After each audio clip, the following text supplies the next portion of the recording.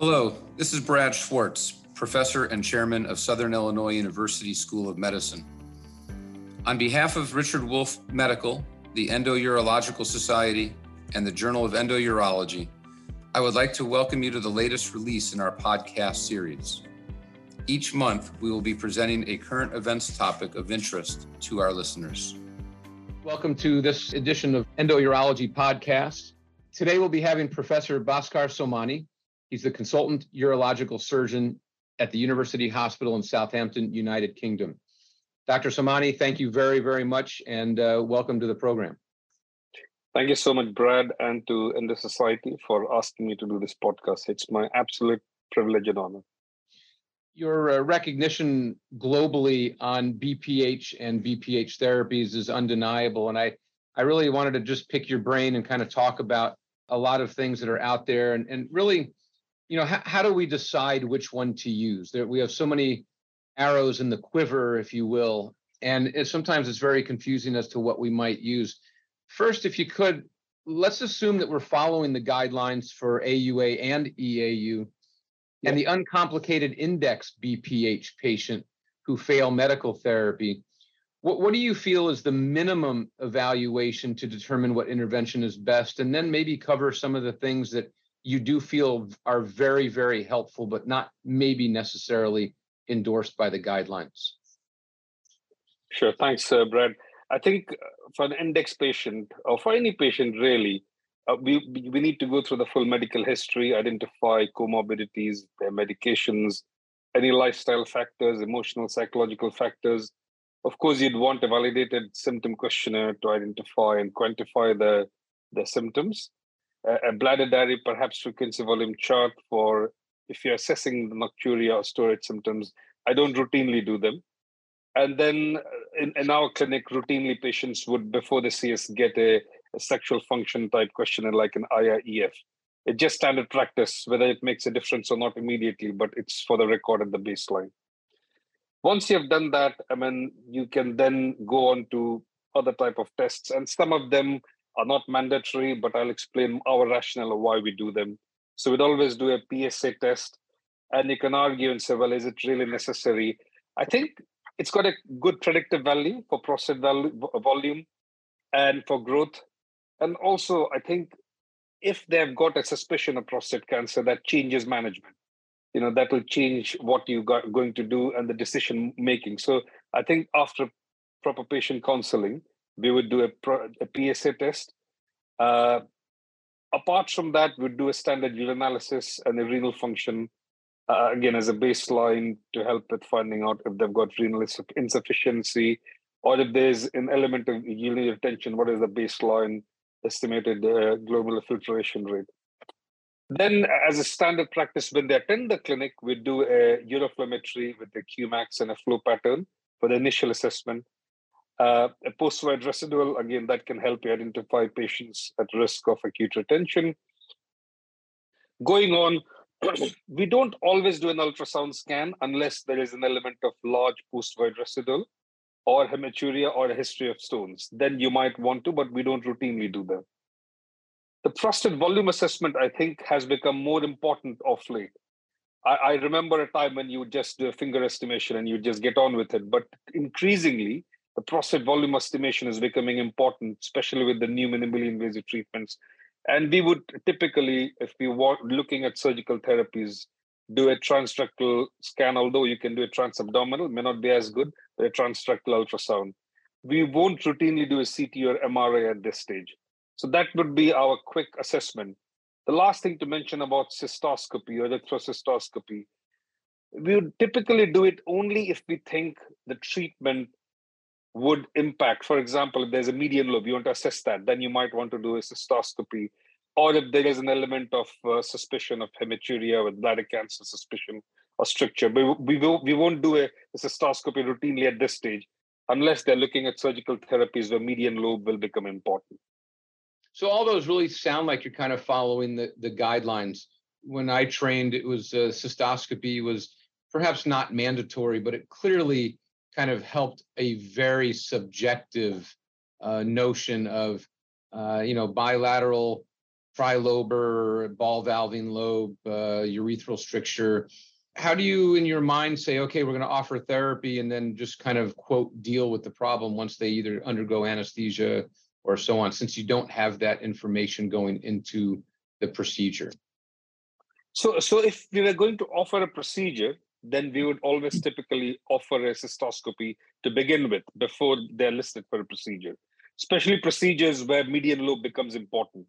For example, prostate sizing is done, and then if you're thinking of urolift, say for example, then median lobe becomes important because you won't be offering it. But for treatments where you are going to do median lobe treatment, I suspect it's less important than to do a routine cystoscopy. Urodynamics is the other one, which probably I should have mentioned. Urodynamics, again, we don't typically do it in all patients unless there is a strong reason to, like redo surgery, or they are elderly, or they've got some neurological dysfunction or bladder dysfunction, a detrusor overactivity, etc. Then you might think of it, but not typically, not routinely. We won't do that either. Perfect. So that really follows the guidelines for urodynamic evaluation. You mentioned UroLift just as one example. If you're opting for a minimally invasive surgical therapy or the MIST therapies, MIST treatments, how do you choose between UroLift, Resume, iTind, aquablation, prostatic arterial embolization? I mean, how do you really choose? Yeah, that's an excellent question. I think personally, I'll tell you our rationale of how we choose, but I can go through, in a broad way, sort of, about MIST. So you have the non-ablative techniques, which are the UroLift and the iTind, and then you have the immediate ablative, which is your aquablation, and delayed ablative technique, your PAE and Resume, right? So I think most units should be able to offer a mixture of treatments, in my view, but I don't think any unit, probably most, won't be able to offer all of them, and I don't think it's necessary. I think the key point is that with experience of urologists in a technique and available resources, or the cost involved, it is important to give the right treatment for the patient based on what they prefer, what is important to them. Is it avoidance of sexual side effects? Is it avoidance of incontinence and or retrograde ejaculation, for example? So typically what we do in Southampton, we are one of the big centers or pioneers for prostate artery embolization with interventional radiology. For very large prostates, we typically offer either PAE or, for example, HOLEP, UroLift for small prostates without median lobes, and Resume for small to medium-sized prostates with or without median lobes in terms of the minimally invasive surgical therapies. And of course, we will also offer TURP, which is now increasingly bipolar TURP as an option. So I guess there are three perspectives, and I quite like how the AUA has structured it, actually. You have the patient perspective of what they want or what they are expecting. Rapid durable relief, is it a catheter time, adverse events, and so on. Then you have urologist perspective about the capacity and the cost and the anesthesia and the ease of aftercare. And then you have the hospital or the corporate perspective. How do you bridge that gap and which treatments you can have? Because as I said, you can't have, I don't think, all of them, and it's not necessary. And that probably is how the goal of the MIST should be looked at. And one of the important things that MIST has done, it may not alleviate all your symptoms, or it might minimize symptoms to some degree. But the thing is, it's attractive because it buys certain number of years to the patients in some cases before you want, or you can have a repeat treatment. Because previously you'd have a treatment and that's it. The repeat option was not as common. And now, it's just lesser invasive, maybe lesser effective, but you can have a repeat treatment as you go along. And I think that has really changed because the patients don't have to suffer, or they are not worried about the side effect profile. What I also tell patients occasionally is, if you just get the MIST therapy now, who knows what's going to come down the road in 5 years? I mean, the technology is advancing so quickly that if you get something now that relieves you of your symptoms, takes you off your medication, increases your quality of life, and now you can kick the can down the road for 5 years, who knows what's going to be out there in 5 years that might be even less invasive? I completely agree. And to be honest, I think increasingly younger men, as opposed to when they have these treatments, you're also protecting your bladder. Previously you would see a lot more bladder-related side effects from the BPH, which is less common because you're offering treatment quicker. So there is an indirect benefit in these as well. Yeah, I agreed completely. So kind of on the coattails of that, I mean, you mentioned it briefly, but the same that we just talked about mist, how would you kind of go down your algorithm of the more invasive, green light laser, TERP, the HOLEP, the THULEP, whatever enucleation laser you want to use? Never say never, never say always, but are they ever introduced as your first line therapy, only reserved for large prostates? A lot of, especially notably three American HOLEP people are really pushing HOLEPs for even very, very small glands. I think Nicole Miller's, has eliminated every single BPH treatment from her university in lieu of HOLEP. But what is your opinion on how do we really kind of sort the more, quote, aggressive therapies? How do we sort those out? I think in my mind, when I'm offering them, you're either offering them vaporization or resection or enucleation, one or the other. Now, if the patient is comorbid or has a high risk of bleeding, then the choice is slightly clear. You're going towards a vaporization or an enucleation type technique with lasers. But remember, for things like HOLEP, for example, there's also a learning curve. And for some of the things that may be long-term data, for some things they may not be long-term data. The other questions, corporate or from your personal perspective, is sometimes people quote figures from this study and that study. What is your personal, what does a personal series say? What is your risk in your hands? And that is quite important because, as you rightly say, people might have just one technique they have perfected, but it may not be the same in your hands. So I think apart from the learning curve, you have is a day case, low catheterization time. In my mind, if I was to offer these for prostate sizes up to 80 or 100 mils, I think a bipolar TRP is as good. If you can offer HOLEP or vaporization, absolutely. But in our setup, at least we reserve it for some of the very high or the large or the very large prostates. So 80 to 150 or bigger than 150 mil prostate sizes.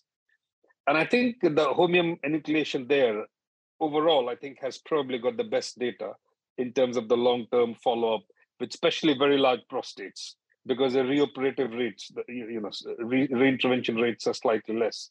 But again, is that what the patient wants? The patient wants to just pee. He just wants to be catheter-free and relieve the symptoms. He doesn't really mind what kind of treatment, provided you're offering them and you're an expert. So I think people sometimes forget in the big truth, what is your strength? What can you do well in your setup? And what is your experience? And I think that ultimately should guide rather than just guidelines on their own. Well said. We oftentimes forget about what the patient actually wants. That's funny. So with a HOLEP, in your opinion, I don't do HOLEPs, but I do perform robotic suprapubic prostatectomies. Is there a role for them? I mean, should we just abandon that procedure and basically do HOLEPs for everybody if we can find someone with the experience in the learning curve? I think it's hard for me to say. I don't do the robotic prostatectomy, but I'll tell you one thing. There is no treatment which is never or always in my mind. So I think if there's a good experienced surgeon, you mentioned you are doing it, it's based on the expertise that you have with these techniques. But I would say that for robotic suprapubic prostatectomy, I would reserve it to large or very large prostates only, not for all prostates. But if you have the skill and if you've got the outcomes from before, I don't see why people should abandon it. I think there will still be a role for it, albeit in selected hands, inexperienced surgeons. What about special circumstances? Do any of the following kind of lean you more towards one of the procedures than the other? And I would be speaking mainly about bladder stones, bladder diverticula, neurologic injury or underlying neurologic problem. What about poor detrusor pressures? We know the TERP data would suggest that we might be able to recover 33% of our patients with poor detrusor pressures. Do any of these conditions lead you down a different path, or is it still all of the same things that you already talked about? I guess in the special circumstances, there are two things that I'm careful about. One, are you doing too much together too soon? So for example, bladder stones and BPH surgery. There's a time when everybody was not everybody, but it was offered quite frequently. And now the opinions are divided. Should you be doing it together or can you stage it? Would the bladder recover? And it's not always down to, benign prostatic hyperplasia. Sometimes it could be underlying neurological problems.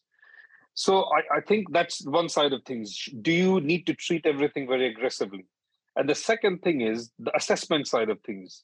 In these group of patients, make sure you've got the basic assessment with urodynamics, with post-wed residual, etc., spot on before you offer treatment. Otherwise, you'll end up over-treating some of them, probably with poor outcomes, especially with incontinence and stuff, because that may not be the right treatment. The surgical treatment is not always the right treatment. Overall, I think our rationale with some of these conditions is that the mist, which is slightly lacking long-term data, I'd be a little bit more careful in offering mist to some of these patients immediately till more data comes out, and I'd rely on more time-tested, proven sort of techniques for these, where the mist can sometimes, and we don't know this because we don't have the specific groups, whereas with the others we have big data pool, long-term data, etc. So that's the only thing I'd warn people about. It's not that you can't use it, but you have to be more careful using the newer techniques. But make sure your patient assessment is proper and you're not trying to over-treat or overdo things, because ultimately that might lead to a difficult route and probably complications for the patients. I think before moving on to my last question, I guess really just to summarize, I mean, what you do is you echo really, I think, what so many people have in the past, and that is, pick 2 or 3 procedures that you're really, really good at performing. And that's what you should offer. And if someone comes in specifically requesting one of those you don't offer, then either find someone or refer to someone who does them well, but really try to keep the arrows in your quiver sharp as opposed to keeping a lot of dull ones. That's very well said. And to be honest, you should offer patients different type of treatments. And if you can't offer it, at least in the UK practice, you should try and refer them on to the nearest center, which can, because, arguably one surgeon may or may not be able to offer almost everything. So if the patient is really keen on something, as long as they're counseled, they should be referred to a nearby setup or hospital. I've seen a couple of your talks internationally on emerging technologies, and you beautifully lay out kind of these graphs and these kind of pictorials of where we're going and such. It's daunting. Do you have a couple minutes just to comment on any emerging technologies that you're free to comment on that might be coming down the road that might be really, really exciting or kind of changing the landscape at all?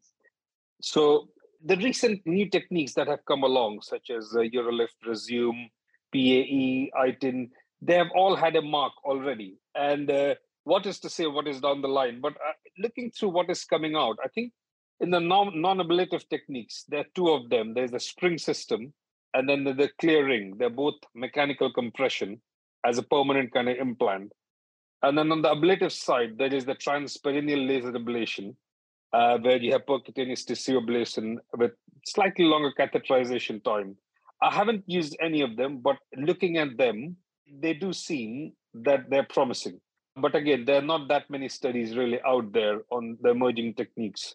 One thing is clear, the landscape for BPH, which was surgical landscape, was really stable, let's say, from the 80s to 90s, and then laser came along. And then again, it was stable with a couple of lasers. And in the last decade, it has just gone rapidly wild. It's got everything. And I think the important thing there for me, for a patient, make sure that the treatment is tailored to the surgical outcome, clinical profile, taking into account the comorbidities. And ultimately, there are many treatments, new procedures that are coming. But I guess, Brad, only time will tell which will become the new standard. Because that quest, the good news is the quest for becoming better and improving is going on. And that's what we can be proud of as the urology community. It's always great to hear you. I love talking to thought leaders and seeing what's coming down the line, and truly looking forward to what comes out. Who knows? I'll probably be needing one of these procedures soon myself. So I wait with some interest. So on behalf of the Endo Society and Wolf and Marianne Liebert and the Journal of Endourology, I want to thank Dr. Bhaskar Somani, consultant surgeon at Southampton, United Kingdom, for his insight and wonderful comments on minimally invasive and all treatments for BPH. Thank you so much, and it was a pleasure to have you. Thank you so much, Brad, and again to Endo Society. Looking forward to many more of these. Thank you. Thank you for listening today, and hope you can tune into the next podcast.